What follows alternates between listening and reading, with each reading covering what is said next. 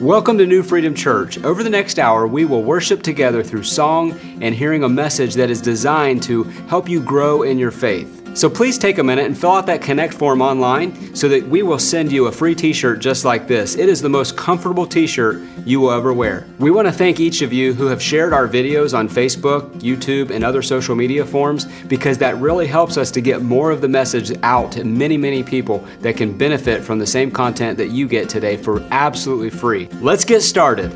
My name is Joe Schutz. I have the privilege of serving as lead pastor here at New Freedom.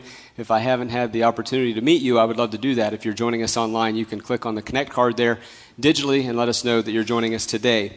Welcome back for part number 2 of a series in the book of James, Wisdom for Living. The book of James is really, we would call it a letter. It's just a small little 5-chapter letter that was written as an epistle to the early church.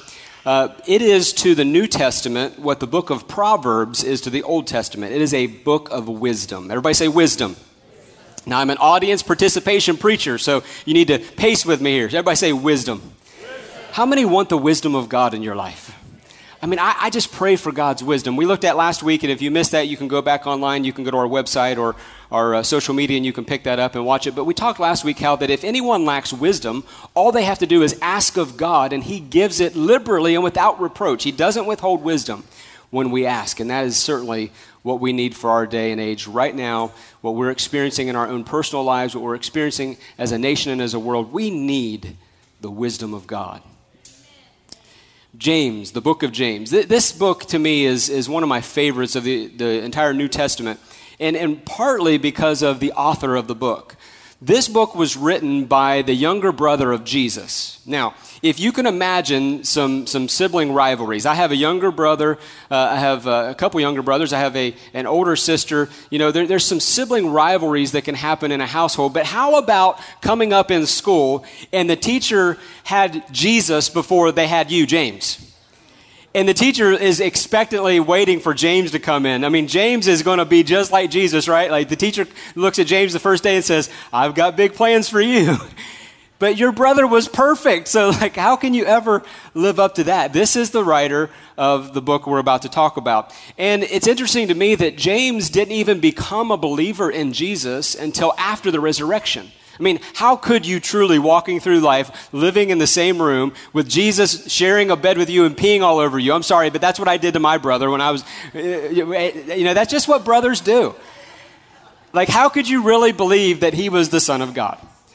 And so James didn't start to become a believer in Christ until after the resurrection. And that to me speaks so much of what he has to share with us, because he's not simply some religious mystic that just accepts everything at face value and doesn't think it through. But James is a logical conclusion thinker. You don't have to check your brain at the door in order to come to faith in Jesus. Can I get an amen? You can simply look at the facts, look at the evidence, and you can make a decision for yourself. And that's what each and every one of us are called to do when it comes to the claims of Christ. And we're going to give you that opportunity before this service is over. But the book of James, written by the brother of Jesus. Last week I shared with you how that he launches into this request for wisdom. And today we're going to look at faith without works being dead. And this is an initial warning against showing favoritism as a Christian. Let's just read it. Verses 1 through 9 first. It says, "My brothers and sisters," so he's addressing this to those who already have accepted faith in Christ. "Believers in our glorious Lord Jesus Christ must not show favoritism. Suppose a man comes into your meeting wearing a gold ring and fine clothes, and a poor man in filthy old clothes also comes in.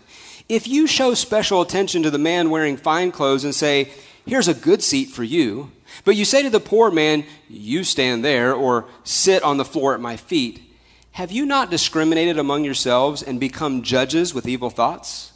Listen, my dear brothers and sisters, has not God chosen those who are poor in the eyes of the world to be rich in faith and to inherit the kingdom he promised to those who love him? But you have dishonored the poor. It is not the rich who are exploiting you. Are they not the ones who are dragging you into court?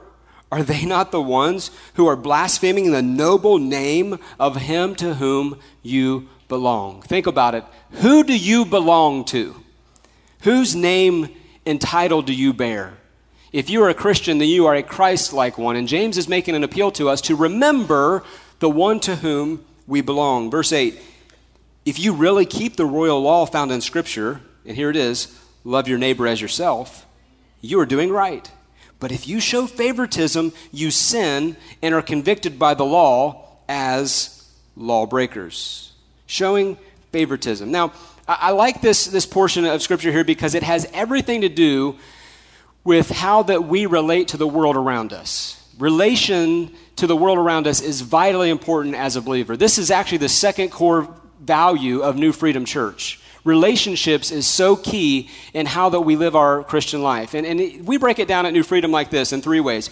We relate to God through our worship. And I certainly hope that your worship is more than what you just take place on Sunday morning for an hour in this room. I hope that you realize that your worship to God, that your reasonable service to God does not play out just in these 4 walls, but your worship to the Lord is Monday through Saturday, when you're going to work, when you're in the marketplace, when you're on the job, when you're in your family meetings, when you have an opportunity to worship God in your car, when you're listening to music that uplifts you, when you are speaking things that glorify God. This is all a worship unto the Lord. And we relate to God through our worship. We relate or have a relationship with each other through our fellowship. And this is why it's vitally important, hear me, it is vitally important that you not just gather in a large setting like this or just simply watch us online. I love the online, I love the large settings, but God also calls us to a family, to relate with one another in groups of about 6 to 15 where we can really do life together. It's an oikos, you see. It's 8 to 15 people who we are influencing in a realm and in a circle of being able to share our burdens with them, and they share their burdens with us. As iron sharpens iron, so the countenance of one person sharpens another. When we relate to each other through our fellowship. And yes, for us believers, that usually means food. Can I get an amen? Fellowship means breaking of bread and food. And so you need to be relating in smaller groups too. And lastly, at New Freedom, here's what we believe about relationships. You and I relate to not yet believers through our testimony, through our witness. And I say not yet believers because I truly am convicted and I truly believe that God is working on the hearts and lives of people all around us. Even those who have the most tough exterior and the countenance, and they say that they don't want anything to do with God, God is knocking on the door of their heart. And we relate to the not yet believers through our witness and through our testimony. What is our life speaking? Are we showing partiality and favoritism as we look at people from the outside? Or are we showing the true nature of God, that we look somewhere else, that we look deeper? I think of David, King David. Everybody know King David. You've heard of David and all the Psalms that he wrote. David was the one that slew Goliath. We know the mighty songs about David, but did you know that in his early years that David was not very favored by his father? David didn't have the exterior that his other brothers had. And when the Lord got ready to call David as king, we see this story played out that the prophet Samuel was called to go to Jesse's house. This is David's dad. And he comes to Jesse's house kind of unexpected, and Jesse's like, "What are you doing here, prophet?" And Samuel says, "Well, God has called me to anoint one of your sons as king." And Jesse, no doubt, was elated. And so he brought all of the boys to the front, and he started with the strongest and the oldest and the most talented first. And this is the way that the scene plays out. You can read this in Samuel. It's fascinating. That when the prophet goes and he sees the first one, he looks like a king. On the exterior, I mean, he seemed to have all the equipment that he needed. He was of high intellect. He had great character. He had lots of achievements in life. And it looked like he would be the king. And surely Jesse believed that if someone in my household is going to be king, it's going to be my firstborn. There was always a favoritism to the firstborn in the Old Testament. But when Samuel got all the way through the boys presented to him, he asked one of the most amazing and astounding questions that you could ask to a parent. He said, "Sorry, Jesse, do you have any more kids?" I mean, can you imagine the prophet of God coming to anoint a king and you're going to leave one of your kids out? Like, no, that doesn't happen. But actually, that's exactly what Jesse did. Jesse goes, "Well, now that you mention it, I do have a boy named David. He's out tending the flock." Like, why didn't you think about him too? Why leave out poor little David? But Samuel says, "Bring him. I want to see him." And so as soon as the prophet sees David, here's the words that he says: "Surely I have seen the Lord's anointed." And here's what the Bible tells us. God does not look on the outside like man, but God looks at the heart. And here's what James is telling us. If you only look at things on the outside, if you only look at circumstances the way they're playing out for your eyes to see, you got to be careful. Sometimes we get so wrapped up in what we see and hear, and it takes us to extreme levels, but we're not listening with our spirit. And God said this to us, he that has an ear to hear, let them hear what the Spirit says to the church. And so we have to get the eyes of God. We have to get a different outlook. We have to get a different perspective. And if we look at people only on the outward, then we are showing favoritism and we are offending the name of the God we say we serve. But we have to look also at the heart. And I think key to that is being a person who is highly valuing honor. This is a huge value for us around here at New Freedom Church, is that we honor and we invest in the things that we see as valuable. And you also, if you look at your life, you honor things and you value things differently, and therefore you invest. And that's why as a local body, I am so proud of the fact that our church takes time and resources to honor and to invest in things that are beyond us, that are really in so many ways, not every time, but in so many ways, is an outreach to the least among us. Somebody say the least among us.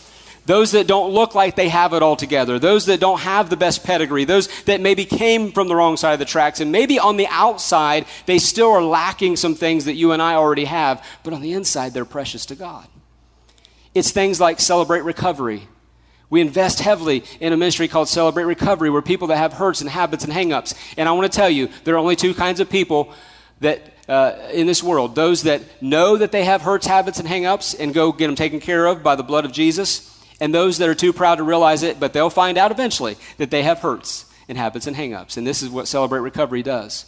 It's ministries like the Shoe Shine Mission who graciously will grace somebody and give them a pair of shoes and socks when they don't have a good pair of shoes and socks. It's ministries like Joshua's Place, who we have partnered with to feed meals to people and to educate. It's more than just a handout, but it's a hand up. It's so that we can elevate people from the place of their transitioning into the new place where God is putting them. It's things like Interfaith Hospitality Network, which this church so graciously reaches out to provide a place to live for 3 weeks out of the year as families who have been broken and bruised and just find themselves in a place of waywardness and things up in the air, that we give them that transition that they need into the next level of their life. It's like the Lebanon Food Pantry, whom this church has been supporting for 14 years, giving resources and needed guidance and value to people in our community that can go there and receive something to eat. It's like our Kingdom Kitchen. It's like our Love Packages. It's like Pastor Lewis in Nigeria, who raises up young minds for Christ. These are the things that we honor. And many times we're touching the least among us, those who can never pay us back. Listen, you will never know the joy of giving until you can give to someone who can never return it in kind. That is true joy. But then in verse 10, James transitions here a little bit, and he says, for whoever keeps the whole law, everybody say the whole law, yet stumbles at just one point, say 1 point. That means if you break one, here's what he says, you're guilty of breaking it all. Verse 11, for he who says you shall not commit adultery also said you shall not murder. If you do not commit adultery but do commit murder, you have become a lawbreaker. Speak and act as those who are going to be judged by the law that gives freedom. So there is a law that brings bondage. We're going to talk about that in a minute. And there is a law that brings freedom. And here's what James is encouraging us. Make sure that you are in that category, that you speak and you operate as a person who is going to be part of the law that brings freedom. There's always law. There's always a law. Sometimes it's broken, but there's always a law. The law of freedom.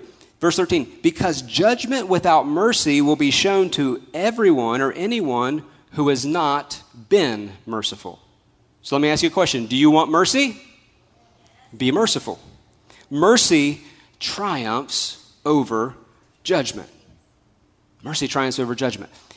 I like the interplay that James uses here because he borrows something, a concept from the Old Testament that the original readers would have known very well, and he mixes it with something of the New Testament, which these early Christians were just learning. And I would say, regardless of how long you have served Jesus, you and I are still just learning this law of freedom. But let me illustrate it like this. God originally gave 10 commandments to Moses, and therefore, by extension, gave them to the people. So if I were to do a quiz today, and I were to ask you, how many laws did God give his people? You would say, you guys are fast. 10, that's right.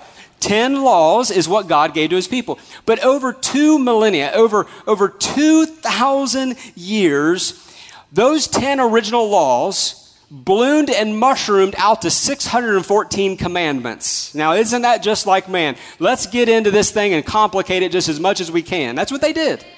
So by the time that Jesus came on the scene, those original 10 had ballooned into 614 rules, regulations. Many of them were very good. Many of them were for society to stay intact, but so many of them were just onerous. It was too hard. They were a heavy burden. No one could live up to them. And here's what James is saying, is that if you keep 99% of the law, but you just offend in one, then you've broken the whole law. And that's what the old law taught. That's what the old law still does. That's why the Old Testament, we have to rightly divide the word of truth. There's an Old and a New Testament. Anything that is not found reiterated in the New Testament from the Old was part that stayed in the Old Covenant. If it's reiterated in the New, then we still keep it. So that's why I tell you, if we scrap the 614 but save the 10, that's really what still applies to the Christ follower today. Let me illustrate. I haven't met a person yet that says, nah, just lie to me. I like to be lied to. No. We value honesty. We value these kind of things. The 10 Commandments are not onerous for us to have to live by in such a way that we pat ourselves on the back. But this is the very basis of human society. If you go today in Washington, D.C., and you walk into the House chamber, you go into the center aisle door, you look back, there is embossed a picture of the lawgiver right there in the House of Representatives. It's Moses with the 10 commandments. It is the foundation for civil society. These 10 commandments are things that we still live by today. And here's what James is saying. But if you break just one of them, you've offended and you have broken all of them. So my question to you today is this: how good is good enough? If you're basing your works on the old law, then you're going to have a really tough uphill battle. Jesus encountered someone like this. He was a rich young ruler. We don't know his name. We just know that he was rich, that he was young, and he was a ruler. He came to Jesus and he said, Jesus, I like this stuff you're doing. You're healing the sick. You're letting the blind be able to see. The lame is walking. How can I get in on this? I want to be part of what's happening now. And here's what Jesus said to him. Well, how good have you been? Well, he said, I've kept all the laws since my childhood. I've done good to this, and I've not lied, I've not cheated, I've not stolen. And so he would probably get a 99%. Now, on test taking, if you got a 99%, you probably wouldn't ask to retake the test to get the other one. I mean, I'm good with 99, I'll take it, right? But Jesus looked at this man and he said, good, you've passed in all of those things, you still lack one thing. He says, okay, Jesus, what is it? He's well achieved. He knows it. He can probably do it. And Jesus said, go and sell all you have and give it to the poor. It was the very thing that he didn't want to do. And here's what I have found about God in my own life, and maybe you have found this. God will strike the nerve of the very thing that you are putting in reserve. I'll do all this, God, but don't you speak to me over here and that. And that's where Jesus taught. That's where he went. And here's what Matthew 19 and 25 says about this. When his disciples heard it. So they're listening to this conversation.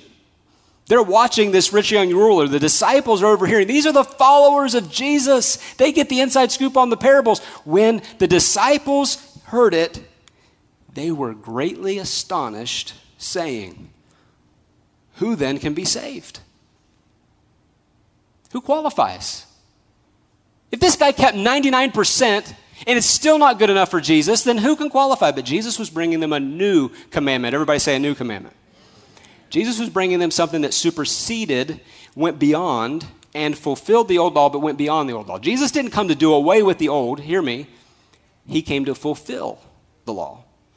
It is the law of freedom. In New Freedom Church, we taught and we teach and we speak and we preach about the law of freedom, because whom the Son sets free is free indeed. It is the law of Jesus. This is a new commandment. He said, a new commandment I give to you. And it's all wrapped up in loving God and loving our neighbor. Now, I love the book of James because there's some great theology here in the book of James. It springboards us right into this question, how good is good enough?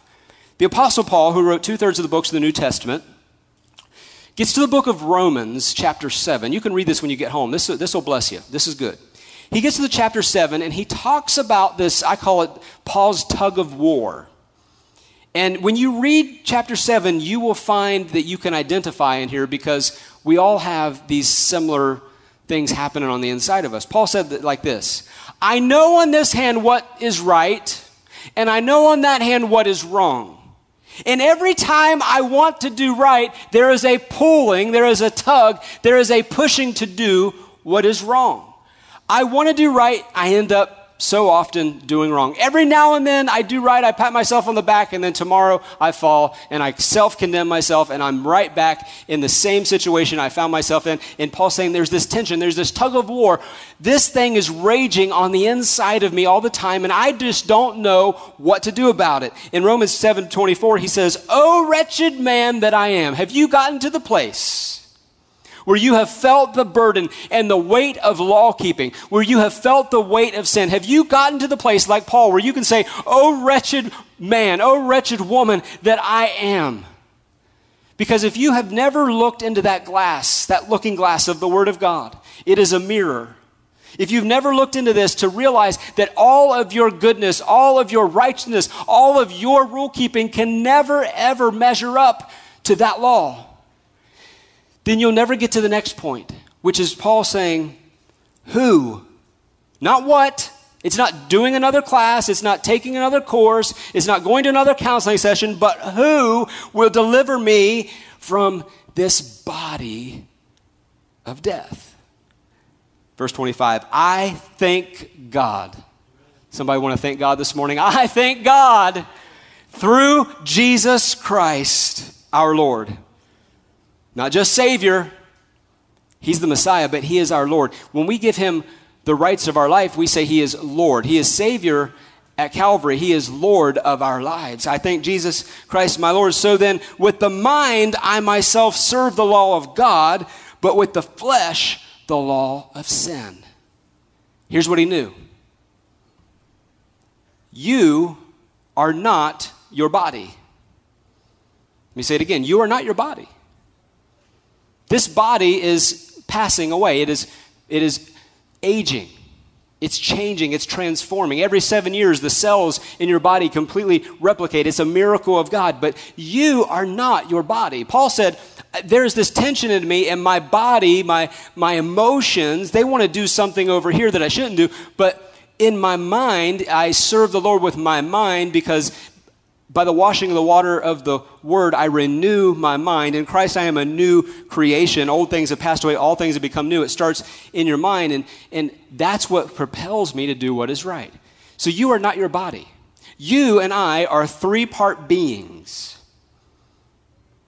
You are spirit, soul, and body. Paul talks about two of them right here. He talks about body, and he talks about the soul, which is the mind. So your spirit is the real you. It is the you that will live on forever somewhere.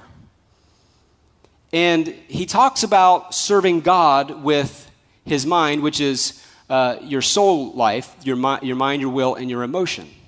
And then he talks about his body serving the law of sin. Your spirit is to be the king of your being. Your soul is to be the servant, and your body is to be the slave.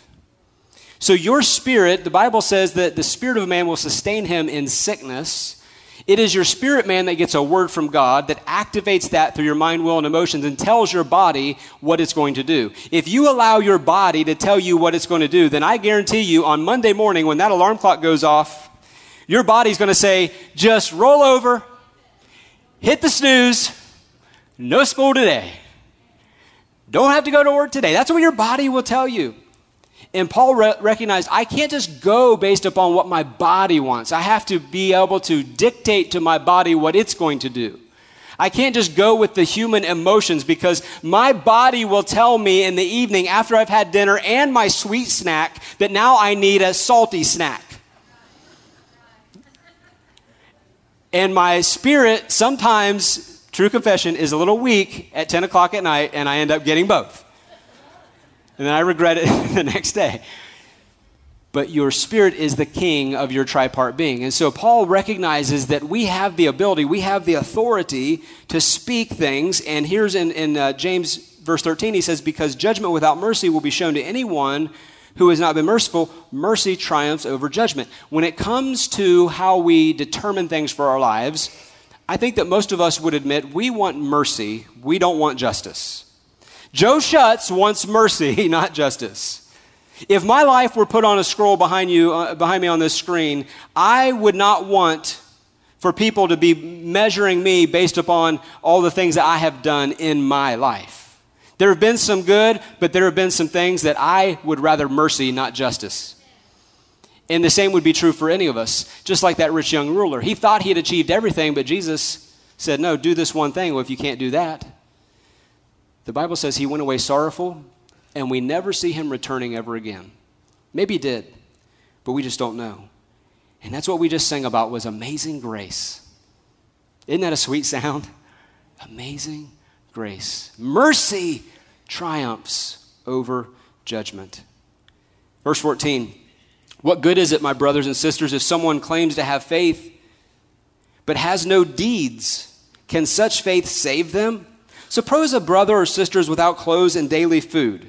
If one of you says to them, go in peace, keep warm and well fed, but does nothing about their physical needs, what good is it? And that's why when I showed you that screen just a minute ago of some of the things we do as an outreach or things we value and honor here at the church is that it's practical meeting of needs that gives people an open door to hear the gospel. People have a really hard time hearing about your Jesus when their belly hasn't had food for 2 days. So give them something to eat first and then speak the word of truth to them. Help them to see the light of the gospel. We have a rapid response chaplain here in our church that is part of the Billy Graham Evangelistic Association.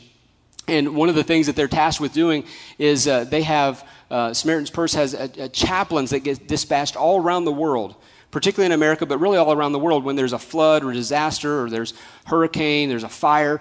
And not only do these chaplains go with the desire to pray for people in their spiritual need, but also they go in with bobcats and with food and with cranes and with water. And they take care of people's physical needs so that when they pray for them, their spiritual heart is open. And that's exactly what James was talking to us about right here. It harkens back to the first part of this chapter in that the kingdom is being exposed and being displayed when we meet practical needs. We, look to your neighbor, say, you are the hands and feet of Jesus. How will they hear unless there is a preacher? How will they see Christ unless we become the hands and feet of Jesus to our world? A couple weeks ago in a staff meeting, we were talking about this upcoming series, and Pastor Nate said, I would love to share about faith and works. It's just something that God has been speaking to me right now in my season of life. And so even though he's off this weekend, we did arrange for him to have an opportunity to share with you a little bit about this next portion on faith versus works. Watch this. I'll be right back. So why is it that when we pray sometimes, it doesn't seem like God answers? We feel like we're talking to the sky and nothing's really going on. Well, I'm going to challenge you this morning. James talks very specifically about faith without works is dead. And a lot of times faith and action come together. And a lot of times you hear people talk about faith being an action word. I want to challenge you this week to specifically pray something that maybe you've not been getting answers to or feel like you have not been getting answers to. And I want to challenge you to look in between the lines. Look in between the lines for the real answer that God's given you. Because here's an example. I've heard so many people as of late say, we just need to pray about it. We just need to pray about it. God will provide. God will provide. Well, what about a job, for instance? What if you needed a job and you're just, God will provide. We'll just pray about it. Do we really, truly think that someone's going to knock on our door and offer us a job? No, we have to go out and apply. We have to do an action. When I pray for something, a lot of times, God has already answered that prayer. He's standing next to the door that He's opening, but He's waiting for us to walk through it. So I want to challenge you, don't sit back on the couch. Don't sit back on the sideline and wait for God to answer prayer. Pray and go do something. Go do action. God is standing next to that answer, waiting for you to take that step forward. That is what James's heart is when he's writing this letter to us. Go act. Go do something with that faith, because without that action, faith is dead. So will you take that challenge to activate your faith with your works? I want to commend our country that this week we took an act of faith by going out and in record numbers, our country voted. And the election has to be the thing that's on our collective mind. It's on the world's mind right now. Someone asked me not long ago, they said, Pastor, why is it that you don't talk about politics on social media? And I just vowed that I wasn't going to do that. That's just not an arena that I want to play at. It's not because I don't have strong opinions. I do. I have strong opinions. But one area that they always tell leaders and public speakers is know your audience.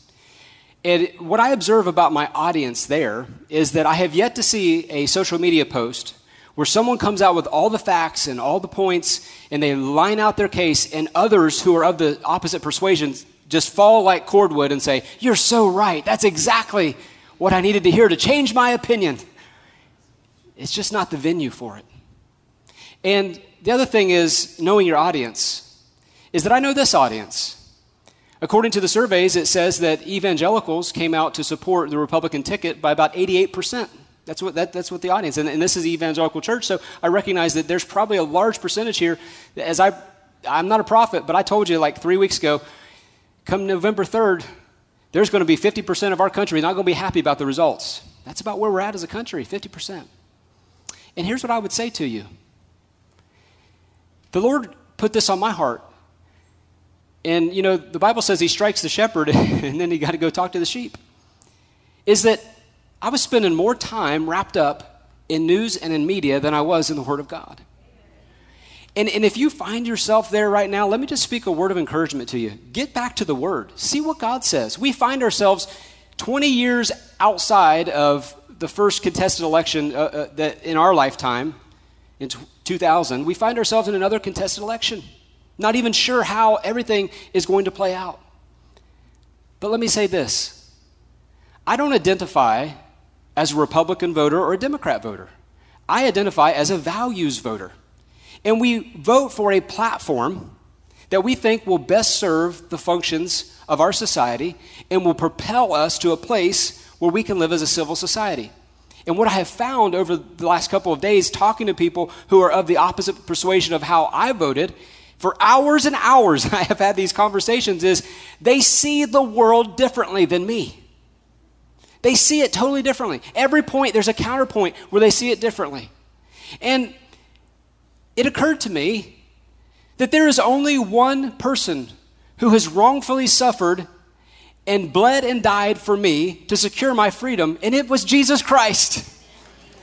Yes, He secured my freedom, and yours too.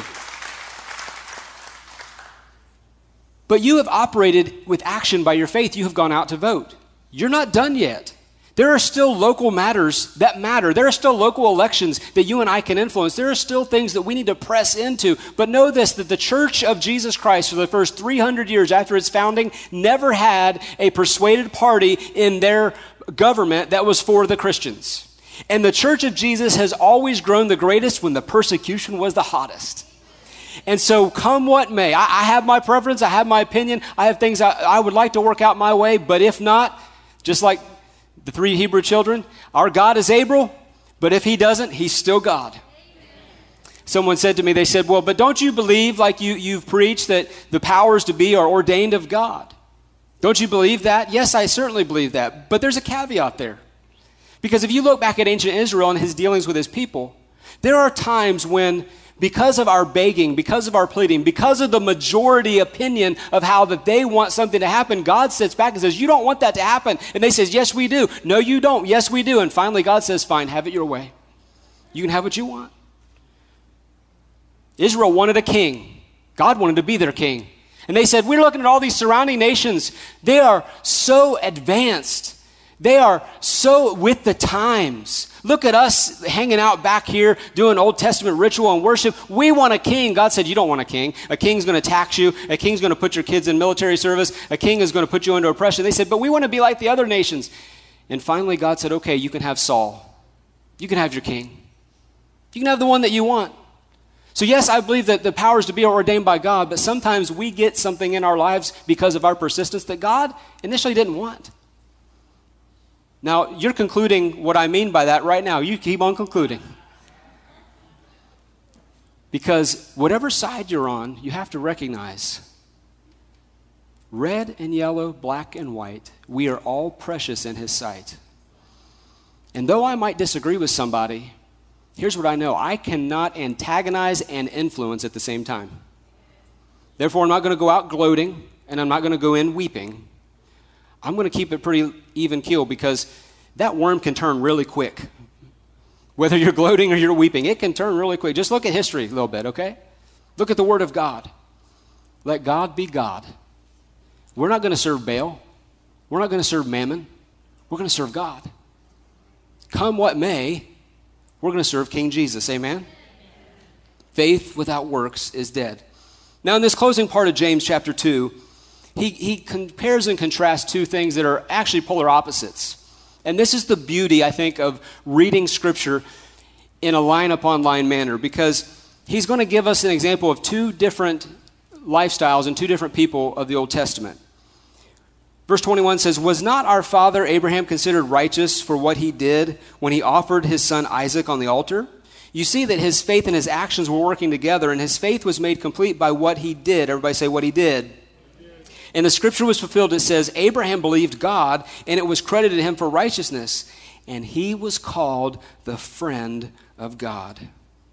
He was called the friend of God. I pray that at the end of my days, that I'm not just known as a loving husband and a loving father and a pastor of a church, and someone who led in our community. I pray that at the end of my life, it can be said of me that he was a friend of God.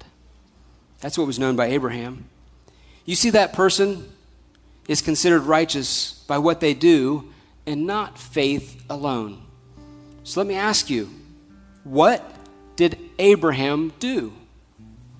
We might think and conclude that, well, he was up there on Mount Moriah. He had the altar ready and he lifted up his knife to sacrifice Isaac. That's what Abraham did. No. That's not what the scripture says. The scripture says what he did before he did what he did was he believed God. What Abraham did is what you and I can do. We can believe God. Whose report shall you believe? We believe the report of the Lord. You and I can do that. He believed God, and it was imputed, it was accounted, it was given to his credit for righteousness. You can do that. Verse 25, in the same way was not even Rahab, the prostitute, considered righteous for what she did when she gave lodging to the spies and sent them off in a different direction. As the body without the spirit is dead, so faith without deeds is dead. We look at Father Abraham. Now, how dare James compare one of the greatest patriarchs against a common prostitute? Here's why. Because he is living under the law of freedom, not under the law of justice. Because mercy triumphs over judgment. And so he presents Rahab, the prostitute, right here in his letter to say, look at Rahab. She's broken, she's busted, she's disgusted, she's messed up, she's got bruises, she didn't live right, she's unrighteous, and yet she's paralleled right with Abraham. Why? Because she too believed God. That's because this door swings wide open. For whosoever will call on the name of the Lord shall be saved. And maybe you have that question today. How can I get in on that? How can I be part of that? We say around here it's as easy as ABC. A, you have to admit that you cannot fix your problems on your own. You've tried and you've failed. You can't fix your problems on your own. B, you have to believe that what Jesus said he came to do, he did. And that his death on the cross was your death on the cross. And when he rose on the third day, you now can have newness of life. You believe the claims of Jesus. C, you commit. You commit your life to him. Say, preacher, how do I do that? It's very simple. We're going to pray. And there's no magical prayer. This is just my words, but I want to encourage as many as who will to pray this out loud.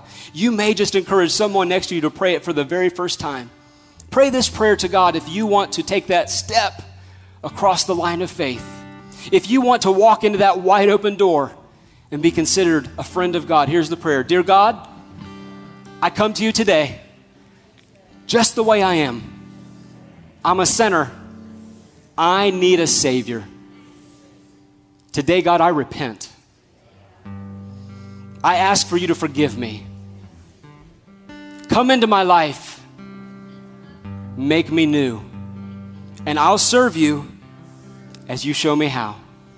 In Jesus' name, amen. Listen, if you prayed that prayer, we believe you're born again. And we would love to know that you prayed that so that we can get you connected with some next steps. You need to be baptized. You need to identify publicly with the family of God. And we can give you information of how to do that. You need also to get connected to a growth group, that 8 to 15 people who can bear your burdens and you share theirs. That's vitally important. And we would love to pray with you. Let's just give a hand to everyone who prayed that prayer this morning, can we?